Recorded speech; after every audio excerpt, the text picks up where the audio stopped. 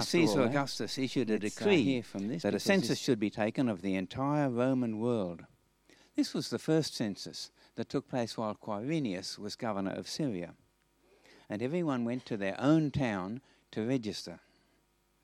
So Joseph also went up from the town of Nazareth in Galilee to Judea, to Bethlehem, the town of David, because he belonged to the house and line of David. He went there to register with Mary, who was pledged to be married to him and was expecting a child. While they were there, the time came for the baby to be born, and she gave birth to her firstborn, a son.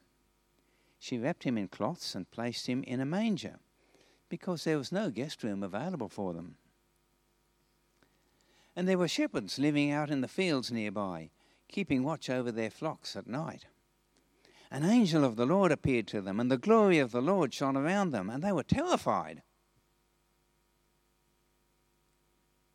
But the angel said to them, "Don't be afraid. I bring you good news that will cause great joy for all the people. Today in the town of David, a Saviour has been born to you. He is the Messiah, the Lord. This will be a sign to you. You'll find a baby wrapped in cloths and lying in a manger."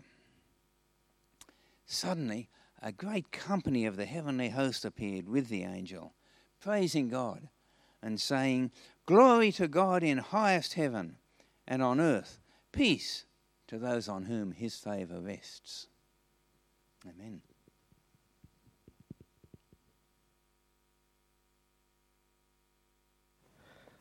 Hello.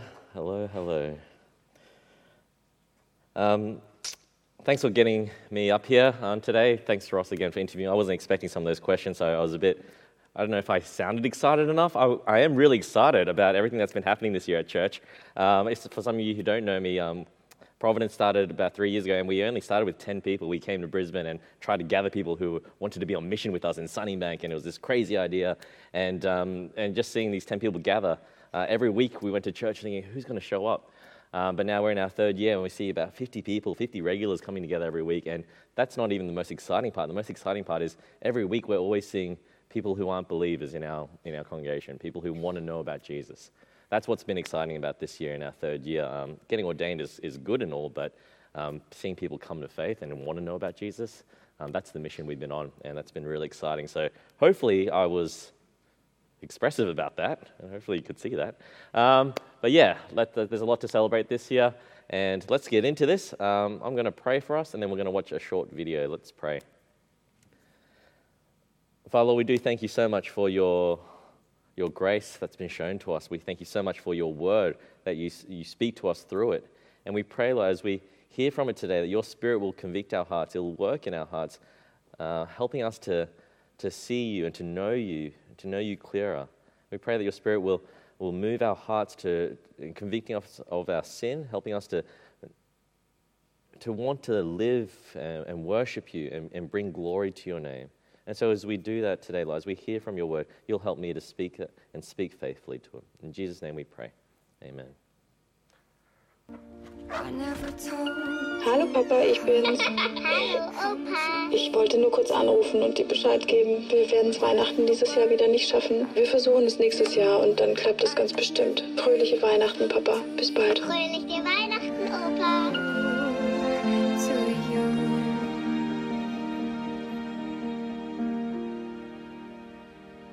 There goes a day, there goes a week, so many goals I had to reach.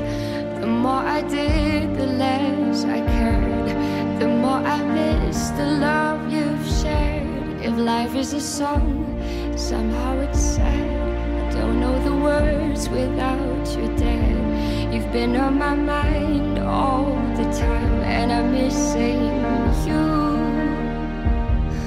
Home used to be just some walls that I know, but the truth is that home means nothing without you.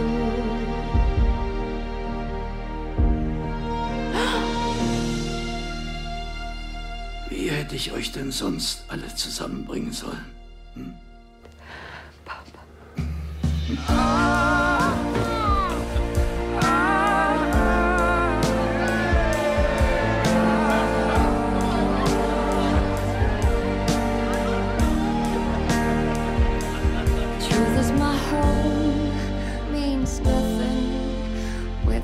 miss you.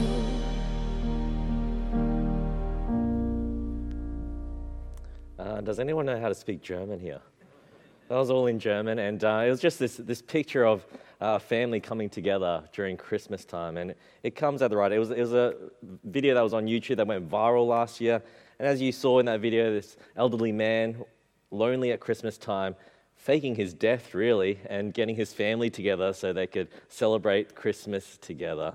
There's smiles and hugs of relief when they know that Grandpa's still alive.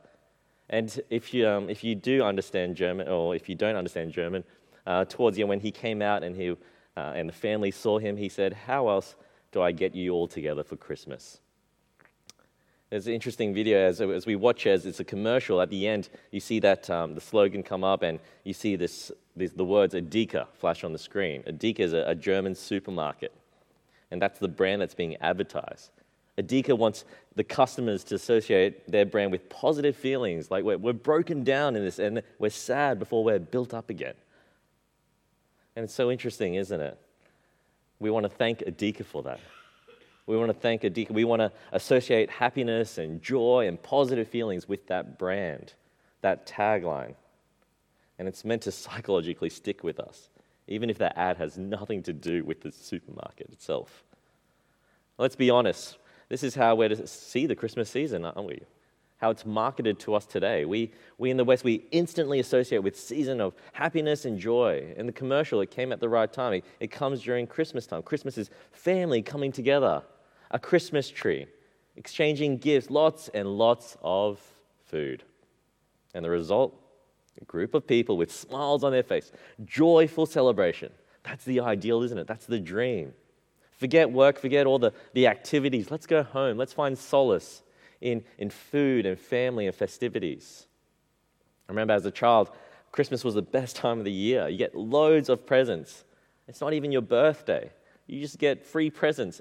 It's like your birthday comes twice. And being in a big family myself, I have 5 sisters. I got lots of presents. And I know as an adult now, when Ross was asking me, what do you like about Christmas? I was going to say presents, but I'm giving presents all the time now. But it's still exciting, isn't it? Going shopping for presents, going out and buying secret Santas for your work colleagues. I mean, if it's not presents, we look forward to that summer-soaked Christmas here in Australia. We enjoy the idea that we can hit the beach, take a few days off when the office is closed. We can light up the barbecue and chill out on the deck with a beer in hand. We get to slice up the Christmas ham, get the mates around, read a book, take lots and lots of naps. I mean, that's bliss, isn't it? I know all of you are looking forward to that. And we see the commercials on TV, the decorations in our shopping centers, the presents under the Christmas tree, the food in the fridge, all that food and the time with family coming into town, all anticipating one thing. It's a sense of happiness, a sense of peace. Really, a sense of blissful joy that comes with the Christmas season. That's what we anticipate. So no matter what kind of year you've had, with all its ups and downs, Christmas is that one time of the year where you get to experience joy. And so you go to Edeka and you shop and you buy their products, and Christmas will be exciting for you. For one day this year, you want things to be perfect. You want to unveil the Christmas ham, unwrap the perfect gift. Find the perfect parking spot at Westfield and spend it with the perfect family. Truth is, the 10 days leading up to Christmas, there are 100 things to do. You have a lot of work Christmas parties, you have family gatherings, there are traffic jams in the car park, credit card debts, stress, finding that perfect gift that has meaning. For some of us, Christmas is just busy. We look at our schedules and we get anxiety from the thought of having to attend another Christmas function, buy another present, prepare lavish meals, and attend loud and messy family gatherings, all the while trying to wrap up work for the year. Christmas is a time when we're too stressed out to give quality time to the people we love. Or if we do, we're spending it with family that we don't really even know, hugs and kisses from aunties and uncles that we've never met. And family can be sometimes exhausting. And don't get me wrong, I love my family. Or maybe you just feel like Christmas is a big waste of time and money. We spend so much money at Christmas time, don't we? From the little things to fairy lights that we want to decorate our house with, tinsel and Christmas trees, to the big ticket items like gifts and holidays. And it's good. It's spend time on each other, spend money on each other, buy nice things. But how often are we just buying things for the sake of buying something, right? Another Kris Kringle present, another thing from the $2 shop, another stuffed toy, another book for the shelf, or another candle for our candle collection. We all have that, right? Christmas just ends up a time when we accumulate more stuff that just ends up on the shelf and eventually at the rubbish tip. What's the point, sometimes we think? Now, for others, and like we saw in that video, Christmas is just lonely. Not many of us here might have felt the way that Grandpa felt in that video, but maybe it's that time of year you do scroll through your Facebook feed, perhaps, and you long to be part of a big, happy family group photo.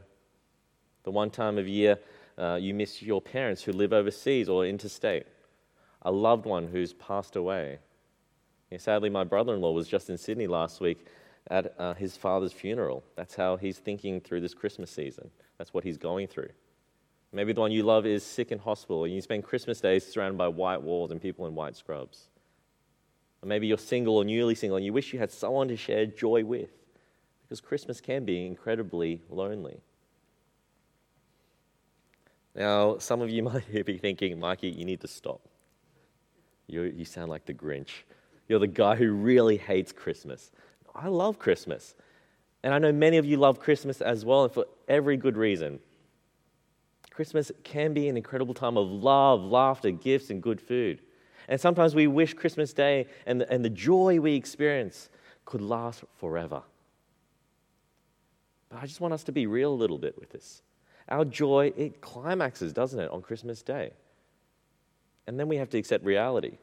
The tree comes down, the living room is covered in torn up wrapping paper, and family members, they fly home.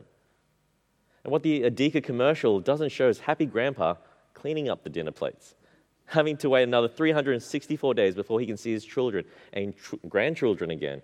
And that's if they even visit the next Christmas. What's he going to do to get them to come again the next Christmas, you wonder? Christmas is a season of joy, but so often we feel so joyless because we've lost sight of the real story. We've traded the great story of Christmas with the story of buying and busyness and sales and stress. Or maybe it's more accurate to say we've traded the story of Christmas for the story of me and you, treating ourselves and hoping that the joy of the season will last. But if we're honest with ourselves, it's not just Christmas that we anticipate joy, is it?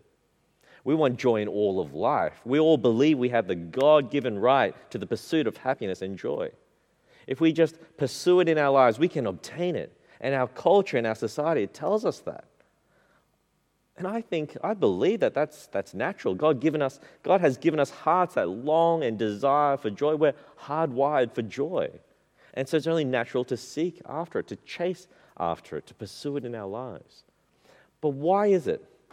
Why is it that the joy we keep chasing after, why is it so transient? Why is it so fleeting? I find it so fascinating that our Christmas cards today, the marketing in our shops and on the streets, they still say peace and joy this Christmas. When I was living in Sydney, there were banners on the streets that said, have a very merry. And they took the word Christmas out of the banner but there's this still expectation. There's this expectation of joy and merriment this season. It's interesting. And Christmas, it comes and goes, and the joy is just short-lived. The holidays are short-lived, and the gifts, the material things we accumulate go from trash to treasure after a few years. The same family members that give us joy are also sometimes the same people who know how to push our buttons the most. What if I told you today that the Christmas story is the best story because it's a story of humans receiving everlasting and transcendent joy? It's more than just the emotion of happiness, one that kicks in with the endorphins. Christmas is the story of a joy that doesn't just come around at Christmas time, when there's food, presents, or family, but a joy that surpasses every other joy that we can pursue in this life. The Bible text that was read for us was from the Gospel of Luke in the New Testament, and he records for us really the excitement of the best story ever, the original, the greatest Christmas on earth. Jesus was born into the world in a lonely manger. And so we've got our shepherds out in the fields. They're watching their sheep. And what happens? We have the angel of the Lord appearing. God's messengers there delivering great news of great joy.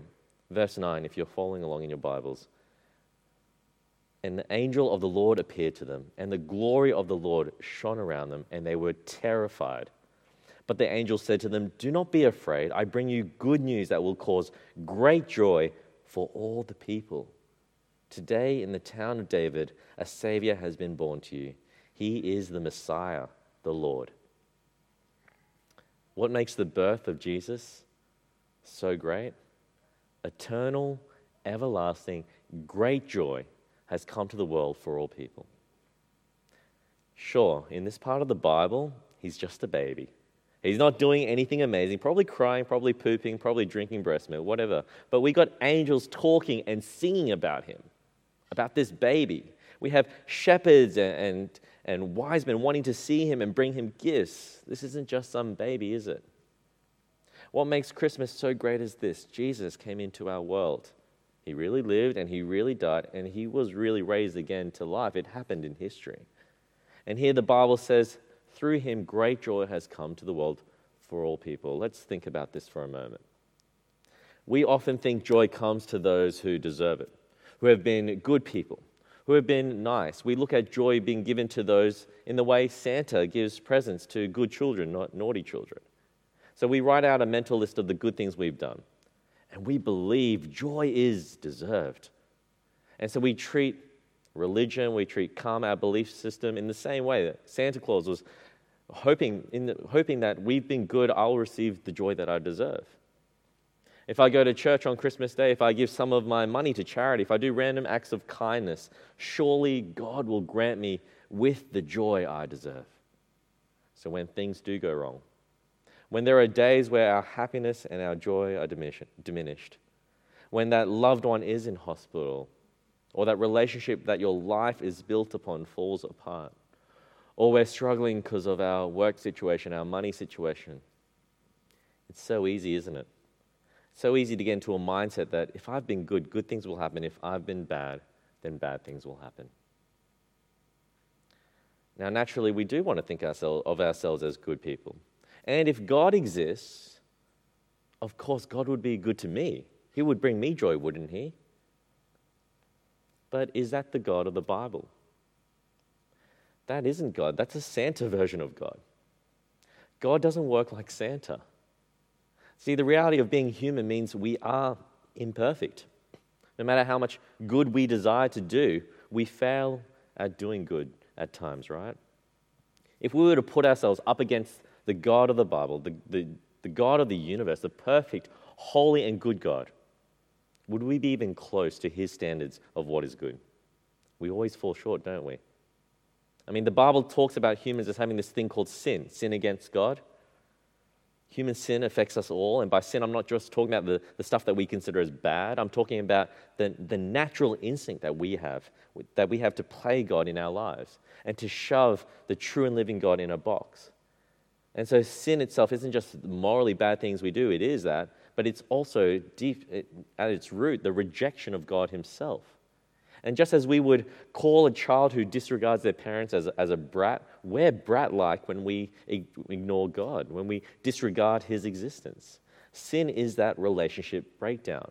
It's the greatest offense of all. And our sin, it grieves God. Our sin, God has every right to ignore us in return because of it, to cut off provision, allow us to go down a path of self-destruction. That's what we need to be rescued from. We need to be rescued from our sin, a hurt, damaged, broken relationship with God that we can't actually fix by our own means, no matter how good we think we are. See, the Christmas story says, today joy has been born to you for all people in Jesus. This joy is given to us in Jesus, the Messiah, the Savior. He saves us from that sin. We aren't cut off from God because of him. We're rescued and the broken relationship with God is restored. He is the gift at Christmas. When we receive that gift, we get joy. Regardless of who we are or what we've done in our lifetime, whether you're rich or poor, whether you're smart or not so smart, whether you're naughty or nice, God doesn't work like Santa.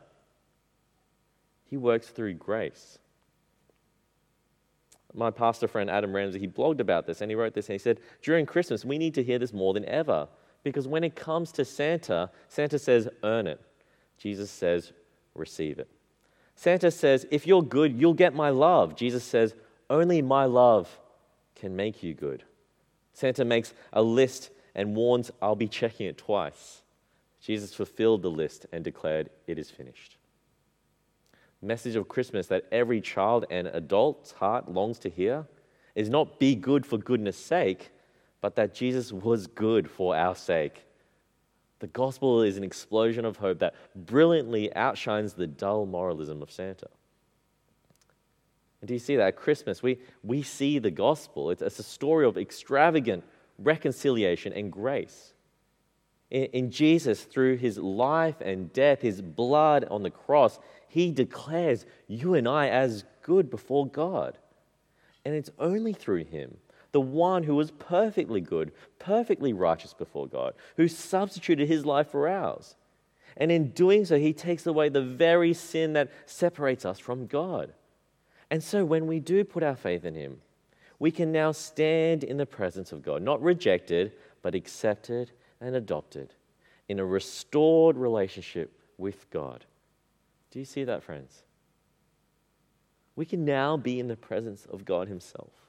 I mean, that's the good news of great joy that Christmas brings. I mean, tell me a greater story of joy in this world.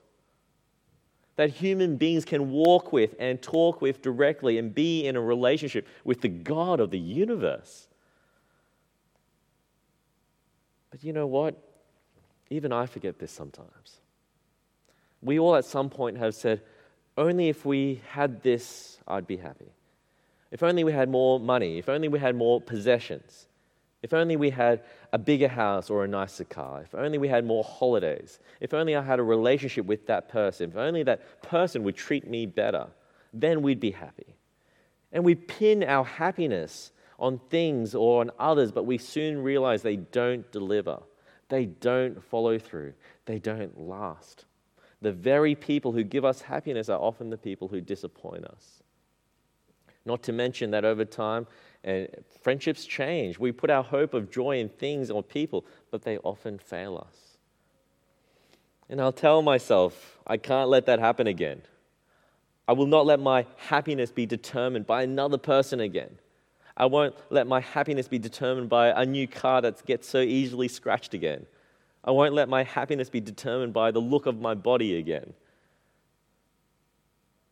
And I need to tell myself this again and again. I can't find my joy in the circumstances around me because too often my circumstances change. That's not where I'm going to find lasting joy. That's not where I'm going to find joy in my times of depression, in the highs and lows of life.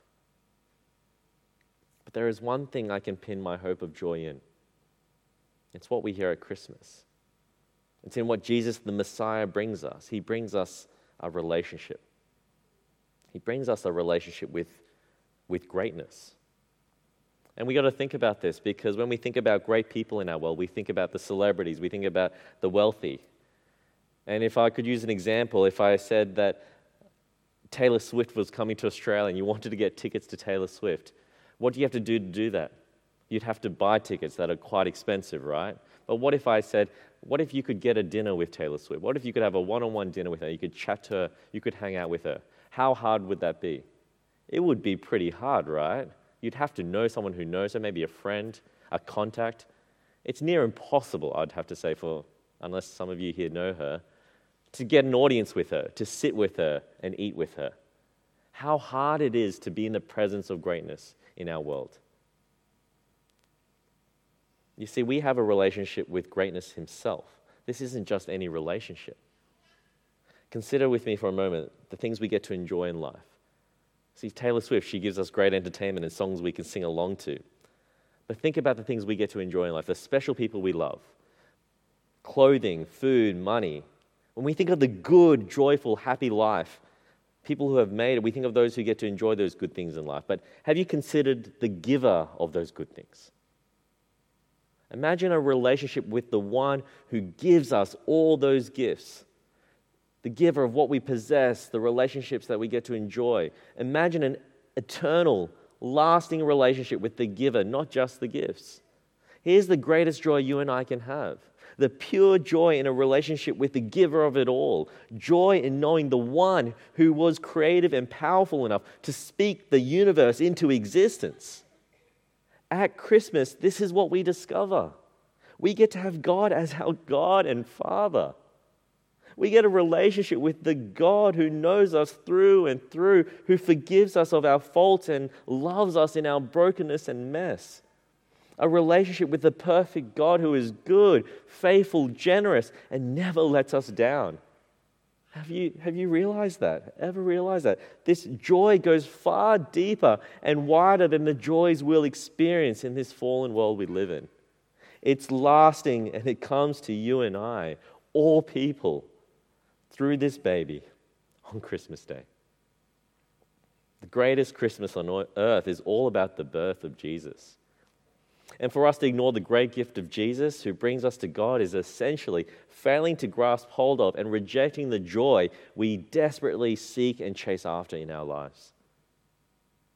And so it makes me sad sometimes when I turn on the TV, and I remember this was on TV last year on Family Feud. I don't know if you watched that.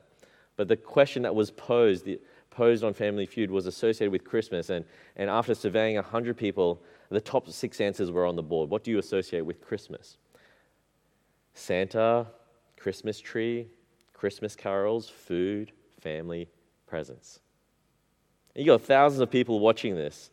And I was watching, I was just thinking, why isn't Jesus up there? They've surveyed over 1,000 people. How come no one said Jesus? And I find that incredibly sad. Because while Santa, Christmas trees, carols, and food and presents, they give us a taste of joy, it doesn't last. Santa and all that he promises he's not even real, but he never satisfies, does he? And when we chase after an illusion, a temporary feeling, we will, as humans made for joy, find ourselves wondering, when and where will we finally find eternal and everlasting joy that lasts, that won't change or disappear? At the heart of the Christmas story is a story of love, hope, redemption, and relationship. But we've somehow traded it with the story of sales, stress, and busyness. Christian joy begins with an experience of God's free grace in this baby Jesus that was born to us. It goes beyond the human emotion of happiness, the endorphins. It's more than just a feeling, a temporary season, the opening of presents, or the feeling of being loved by family and friends. Deep Christian joy is everlasting, from this world to the next and for all eternity. The Christian gets to be with and united with the God who is the source of all joy. So regardless of who you are, what you've done, or how long you've ignored the God of the universe, Christmas tells us that God wants a relationship with you too. He wants to bring you into the presence of eternal joy. This is the best and truest story you will ever hear. It's a truth that will not fade with time, that's not dependent on your performance or your works. It's a truth that will bring you joy, not just on Christmas Day, but every single day of the year, for many more years to come and into eternity. The only question is, will you take hold of the everlasting joy that's in Jesus? Let me pray for us. Father, Lord, we thank you for Jesus. We thank you that during Christmas we get to remember that joy was born to us in this baby. We thank you so much that through Jesus, through his death and his resurrection, we can now know you, that our sin has been atoned for, that we can have a relationship with you, not only now but also into eternity. And so we pray, Lord, as we consider the goodness of Christmas, the goodness of who you are, we'll remember and we'll grasp hold of the joy that we get to have through him, through Jesus, through the one that we get to have because of your grace. So we thank you for that in Jesus' name. Amen.